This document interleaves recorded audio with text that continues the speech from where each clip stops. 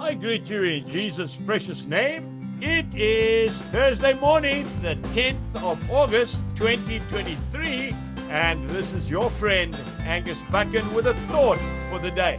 If we go to the first book of Timothy in the New Testament, chapter 1, and I'm reading verse 4.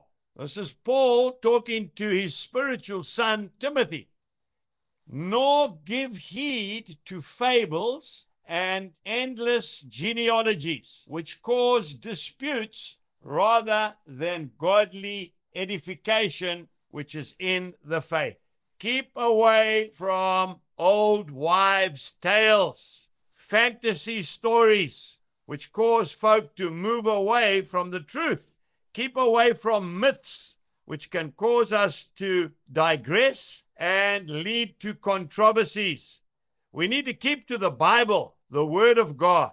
God said it, we believe it, that settles it. Keep it the main thing. It stops confusion. A fable is a story. It's not necessarily true at all. And a genealogy is a family tree.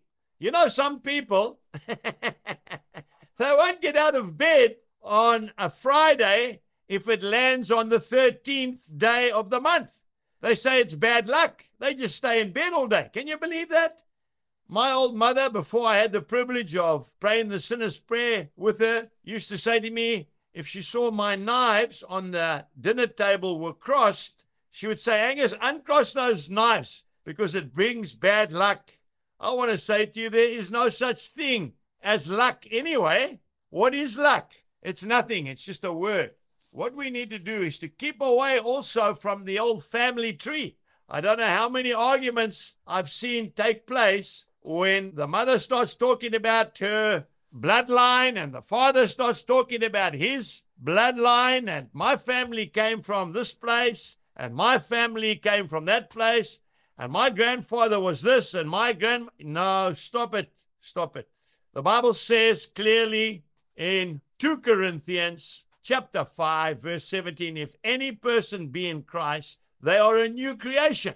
Old things have passed away. Behold, all things have become new. When you become a Christian, then you also have a new family.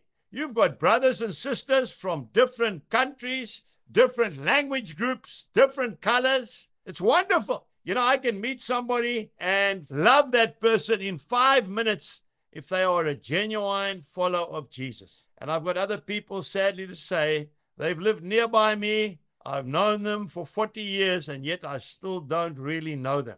When we are in Christ, we put away fables and old wives' tales, and we follow Jesus. We have friends that we know that will stay with us until the end, because we have the same Father, we've got the same destination, we've got the same Saviour who died for us. Oh, it is beautiful. Go out today and be a friend. Tell people about the miracles of Jesus and forget the old wives' tales. Jesus bless you and have a wonderful day.